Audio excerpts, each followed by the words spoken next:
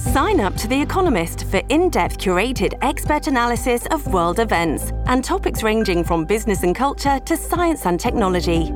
You'll get the weekly digital edition, online-only articles, curated newsletters on politics, the markets, science, culture and China, and full access to The Economist Podcast Plus.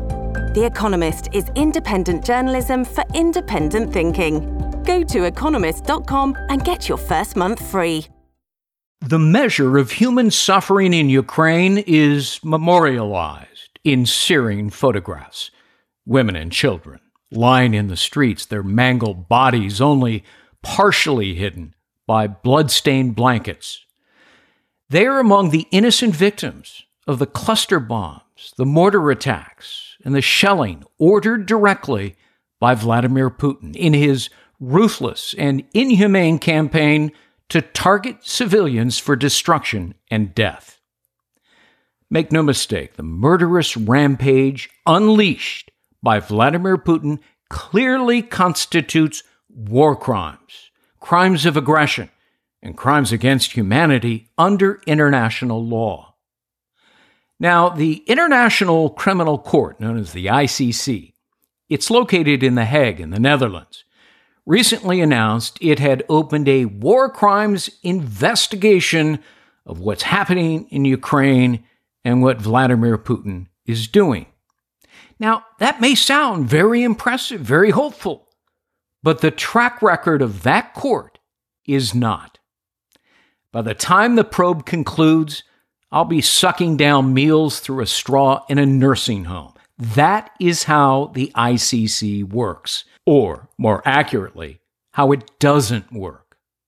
While the goal of the court is commendable, it's hobbled historically by inertia, dysfunction, weak management, endless jurisdictional disputes, and frankly, feeble prosecutions.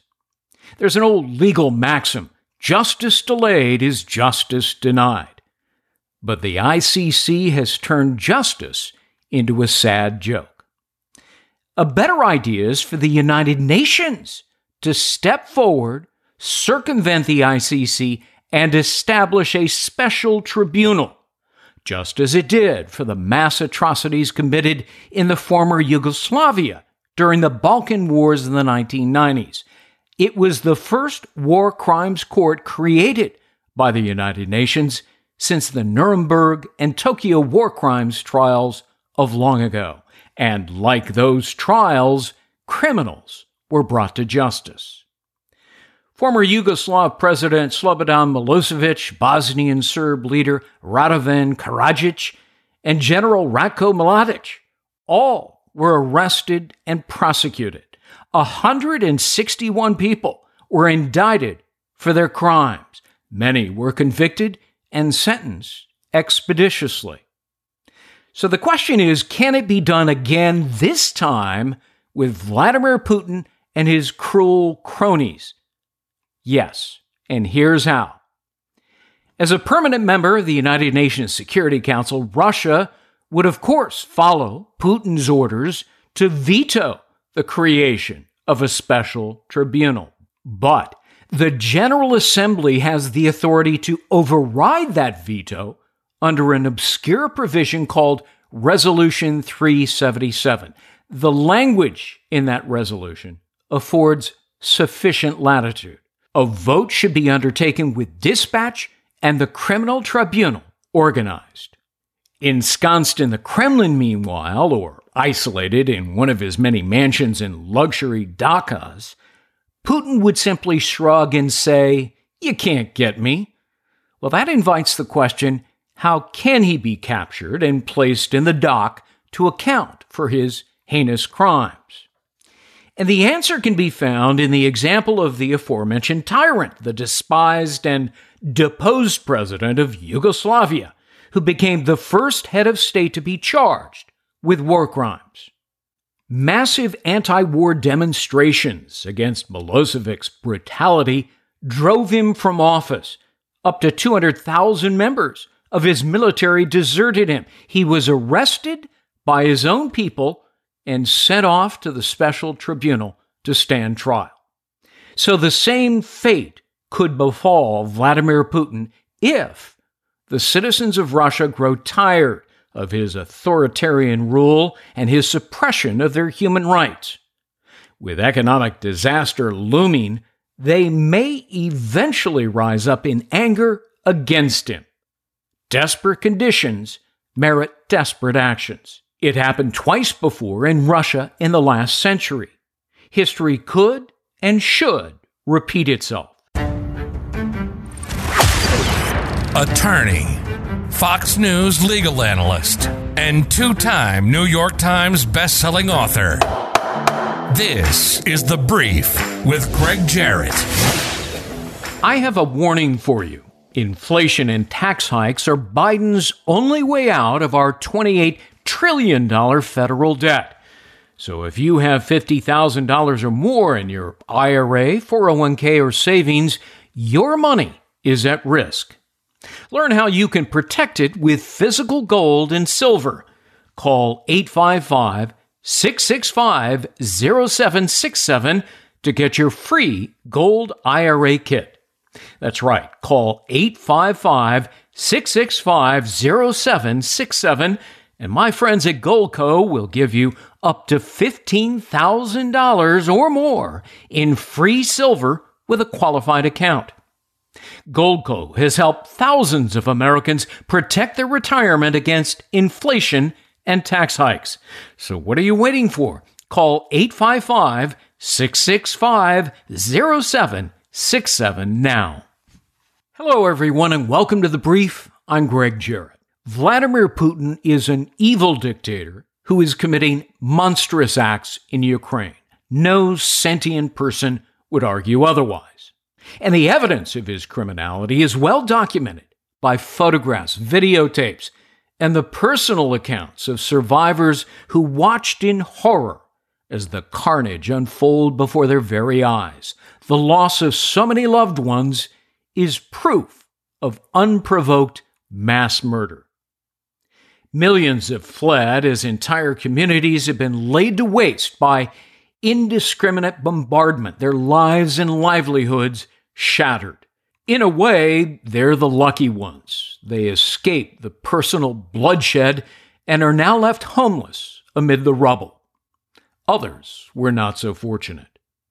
The slaughter of innocents in Ukraine was not the result of a Russian general who went rogue. No, it was ordered directly by Putin in his maniacal quest for more power in an expanded Russian empire. He yearns for the days of geopolitical dominance by the Soviet machine. He's determined to replicate it at any cost to human life. No amount of depravity will be spared. By invading a sovereign nation without provocation, deliberately murdering non-combatants, including women and children, Vladimir Putin has committed what are regarded as crimes against humanity.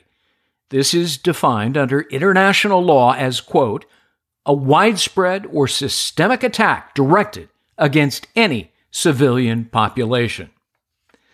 The barbarity of Putin's military assaults also qualify as specific war crimes. They include willful killing, inhumane treatment, destruction of property, and intentionally causing great suffering.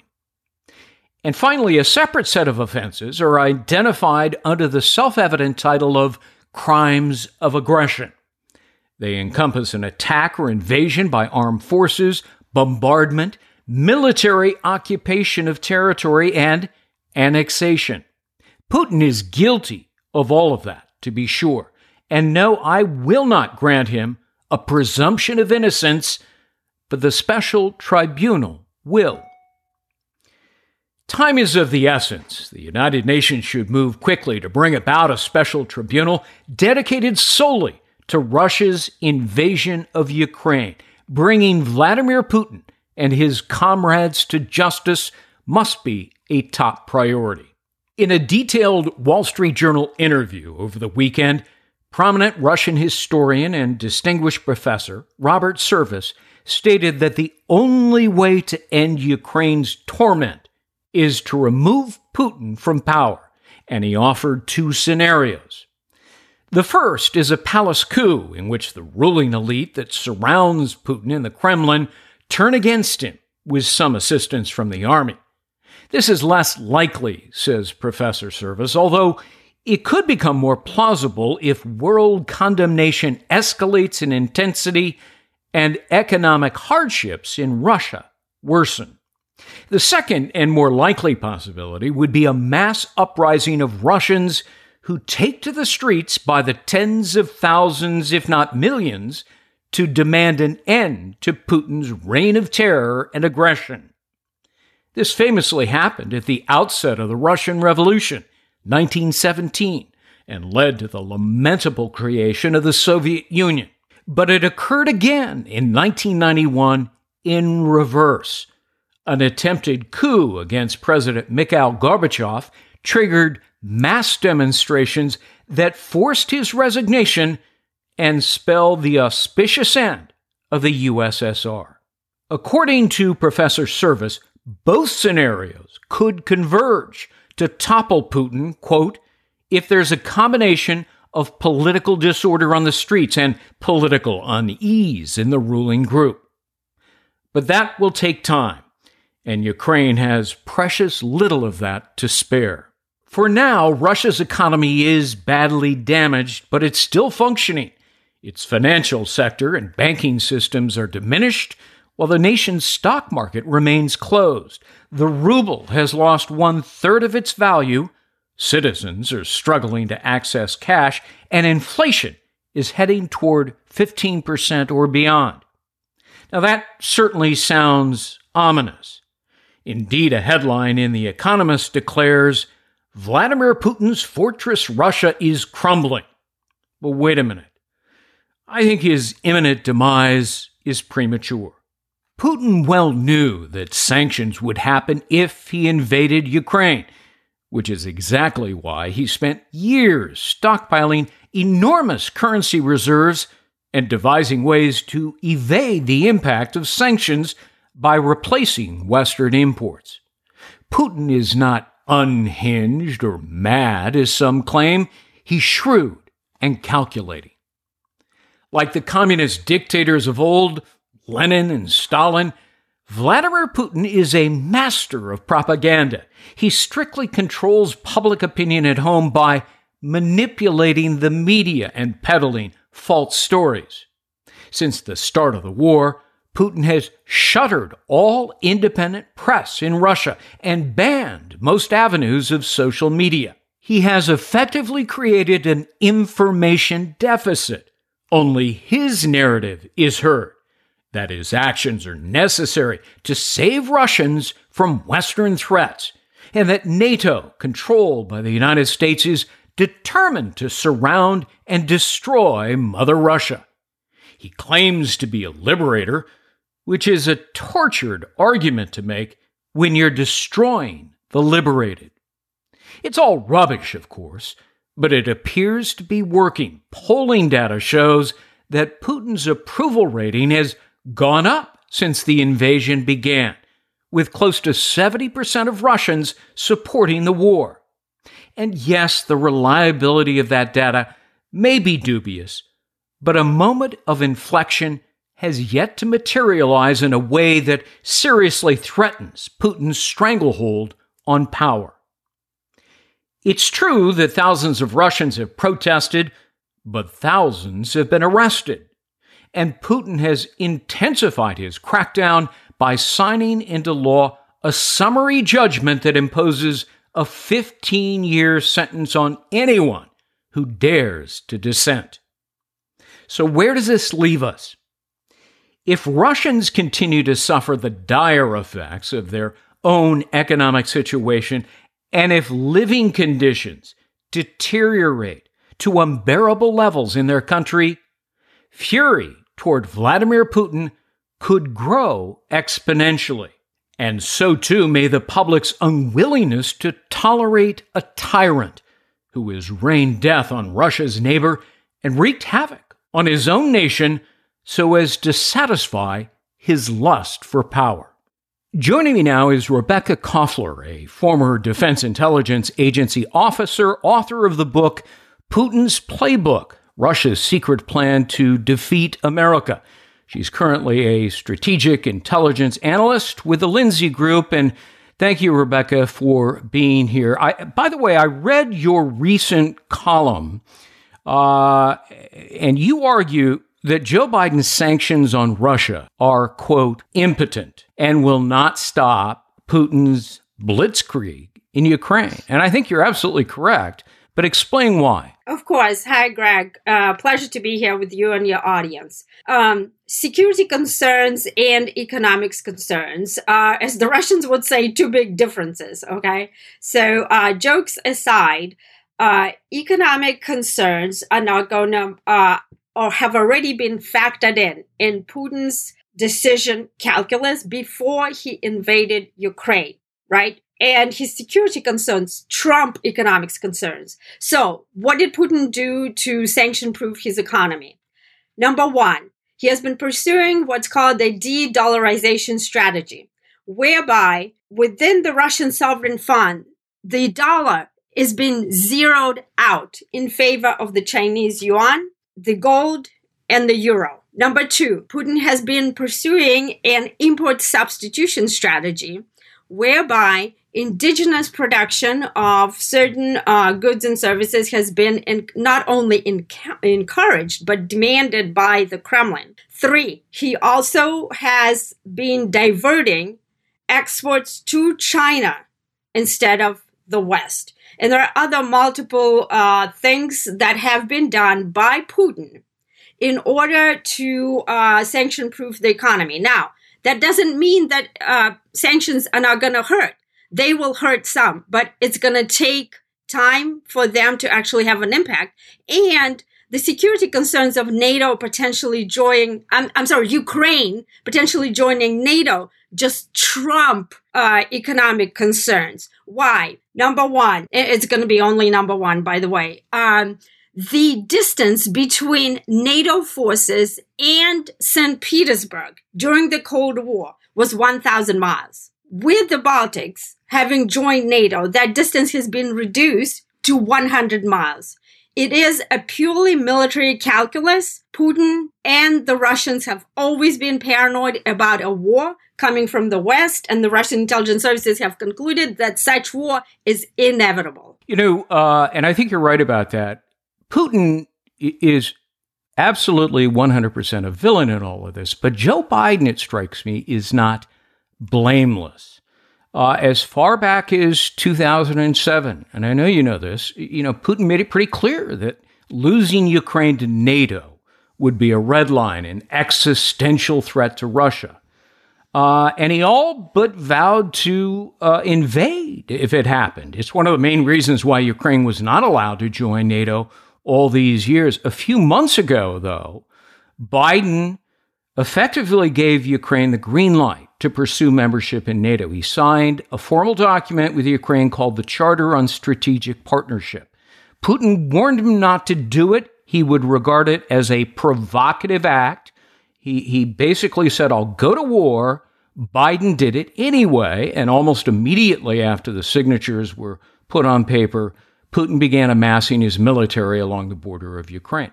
Would you agree that that was a colossal blunder by Joe Biden? 100% agree, Greg. Joe Biden has been sleeping at the wheel. And his, what I call Obama 2.0 crew, Jake Sullivan, Anthony Blinken, and the rest of them. It's not like it's their first time around, right? They've dealt with Putin before when Joe Biden was the vice president. As you pointed out, Putin has never, ever made it a secret as far as what he was going to do. He always wanted to reverse the outcome of the Cold War and the collapse of the Soviet Union. And he stated not only in 2007, but subsequently in every strategic planning document, such as the Russian military doctrine back in 2010 designated the United States and NATO as security threat number one. What does it mean? It means that the Russian military had a requirement, a top requirement, to develop a strategy to wage that kind of war to remove the perceived threat. Okay? Right. So while we were mired in Afghanistan, while we were chasing people with towels on their heads with our superior military, right, and weaponry, the Russians have been modernizing their military and developing a very sophisticated strategy that they called asymmetric, that includes, in addition to military component, a lot of other things, non-kinetic nature, such as cyber warfare, space warfare, right, and all sorts of other things. So President Biden, in my view,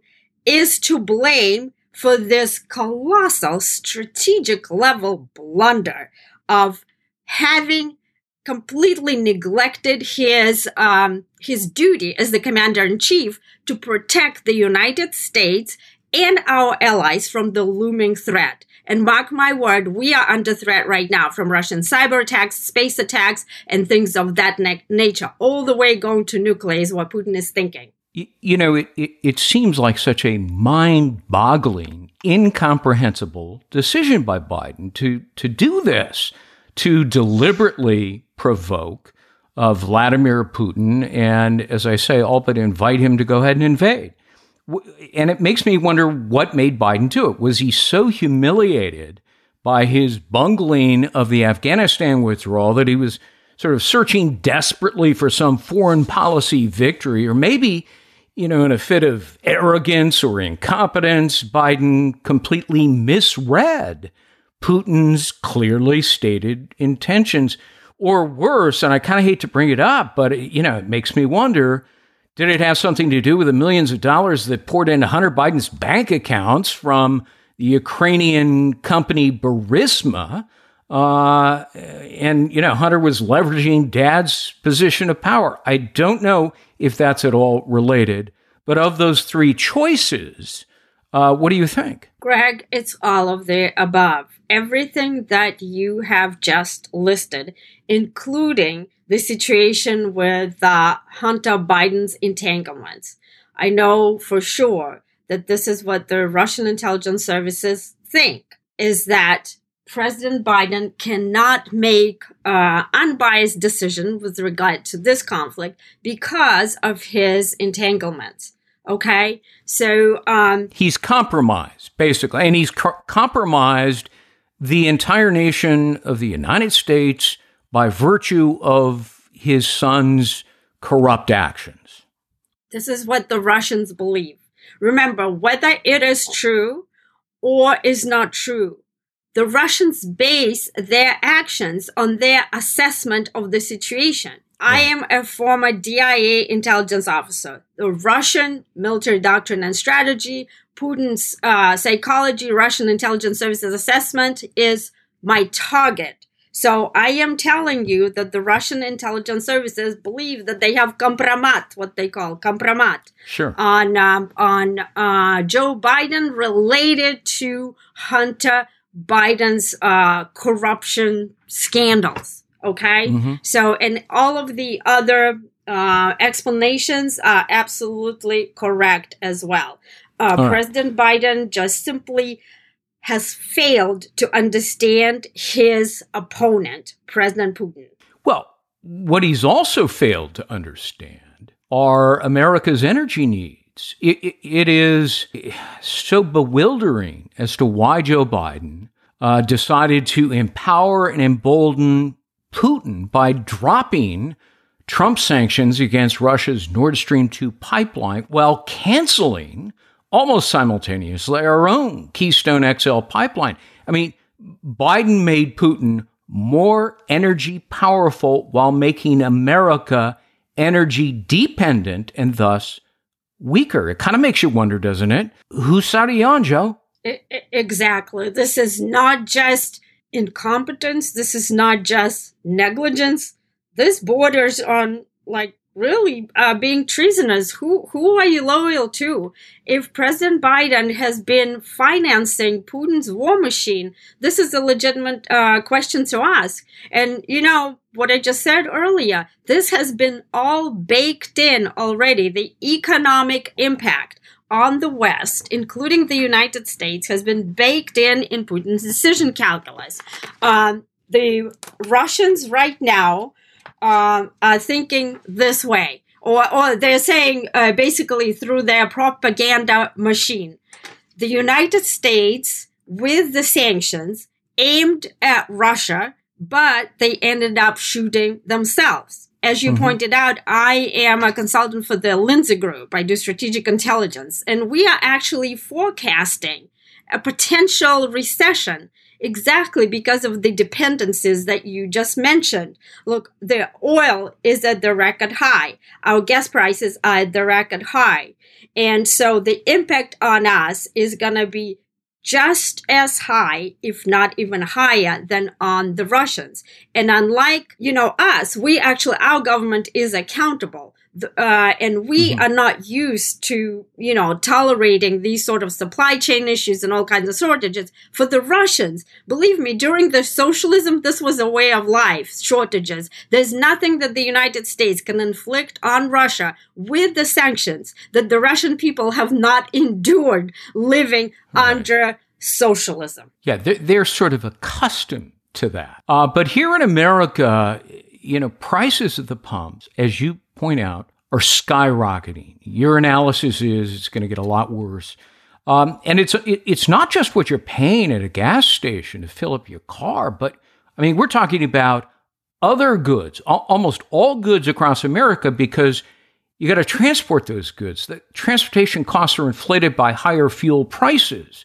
So it strikes me from your comments that you agree we would not be experiencing the staggering inflation now if we had maintained our energy independence, which Biden reversed. And now, of course, Biden's furiously begging another tyrannical dictator in Venezuela to unfreeze our relations so we can buy their oil. It's insanity.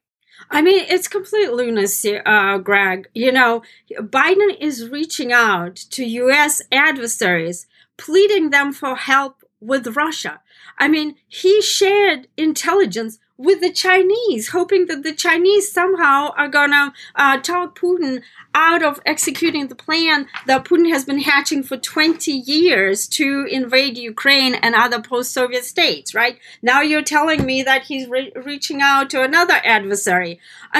This borders on, I don't know if he's incompetent or he's cognitively impaired, which, by the way, the Russian intelligence also believes that cognitively President Biden is compromised. And again, that's what's driving Putin's, cockiness, his confidence. It's not just the fact that he has developed a plan, Putin's playbook. This is the title of my book that basically unpacks the entire thing. But he also believes that right now Putin has the window of opportunity to execute his master plan, because he assessed that the Biden administration is weak and Biden is possibly cognitively compromised. Putin is concerned that maybe a stronger leader, somebody like Trump, whom the Russians feared, would come in following this 4 years of disaster. And at that point, Putin was not going to be or wouldn't be able to execute his plan. So this is why you see this aggression taking place today.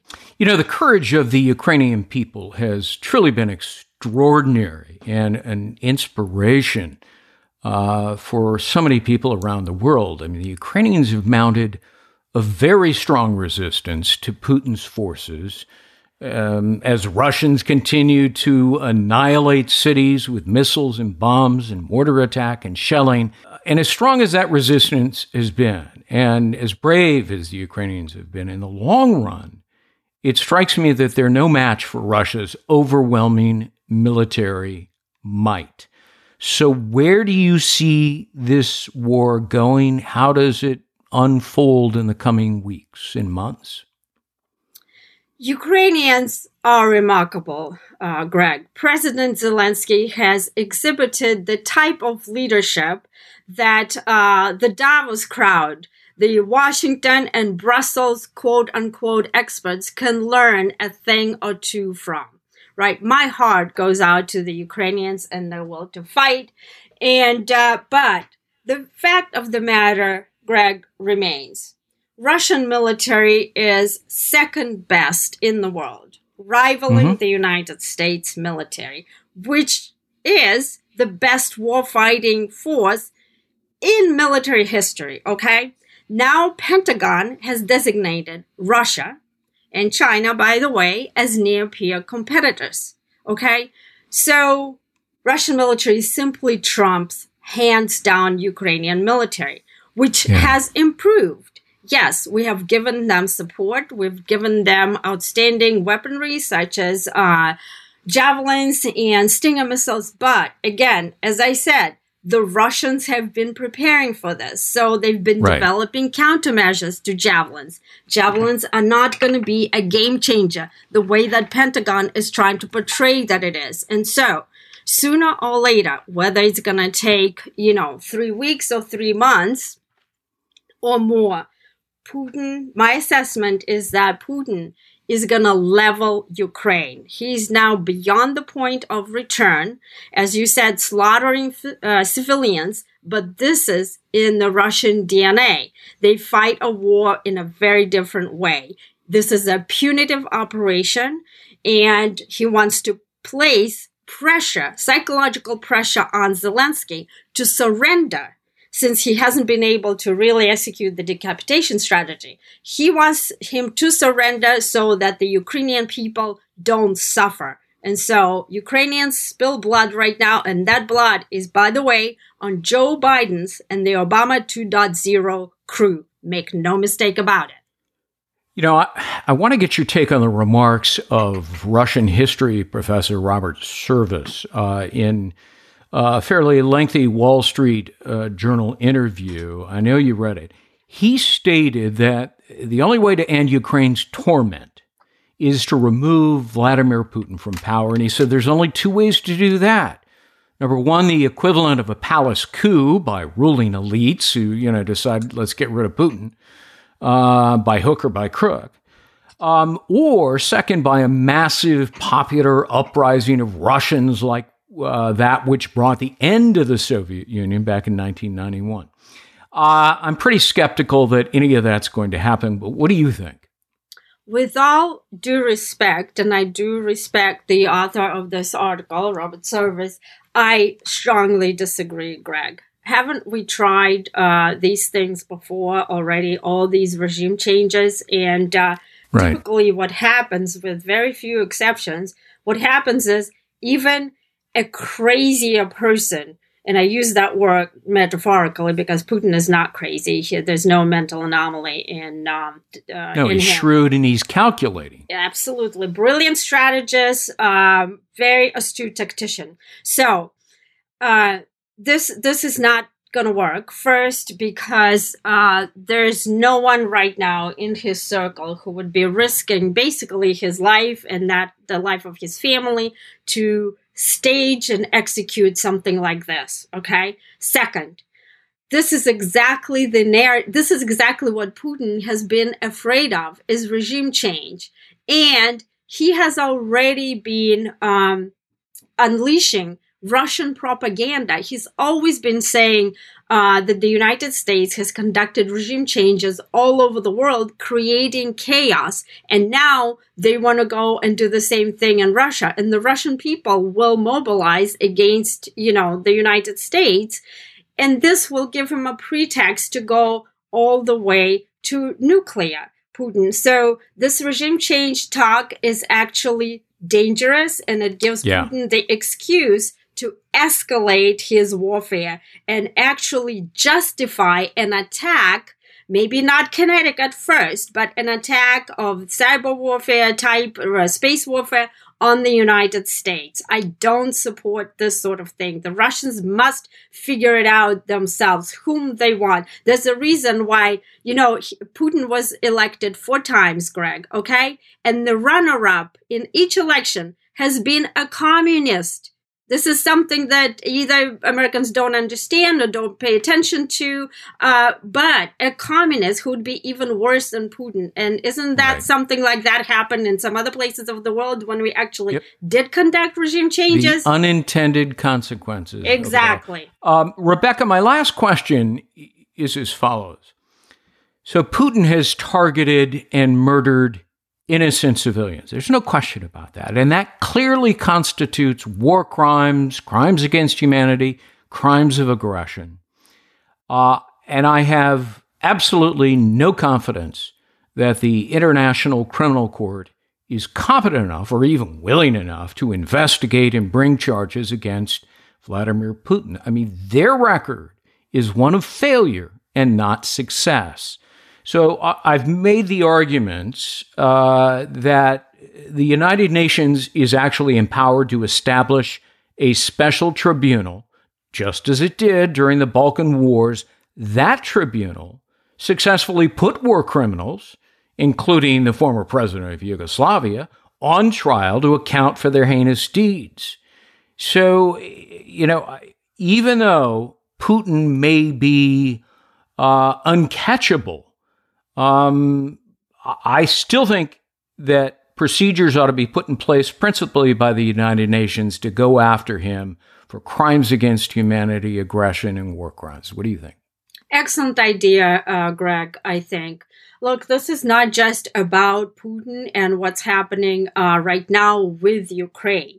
This is about a much broader strategic situation that goes beyond Ukraine. We have, in addition to Putin, all kinds of dictators such as Xi Jinping who wants to execute something similar. It's about what the world will look like in 10 and 20 years. Will it look more like the United States and democratic capitalist society, or will it look more like Russia or China? And so this type of action that you are proposing is not only to punish Putin, which absolutely must be done because slaughtering civilians is just the next level of crime, but it's also a deterrent potentially for any dictator who is contemplating right now to do something similar. And believe me, they are contemplating. I'm certain you know this as well, Greg, because I've heard you talk about that. Rebecca Koffler, former Defense Intelligence Agency officer and author of the book, Putin's Playbook, Russia's Secret Plan to Defeat America. Thanks so much for being with us today. Appreciate it. Thank you, Greg, for having me. And that's The Brief. I'm Greg Jarrett. Thanks for listening.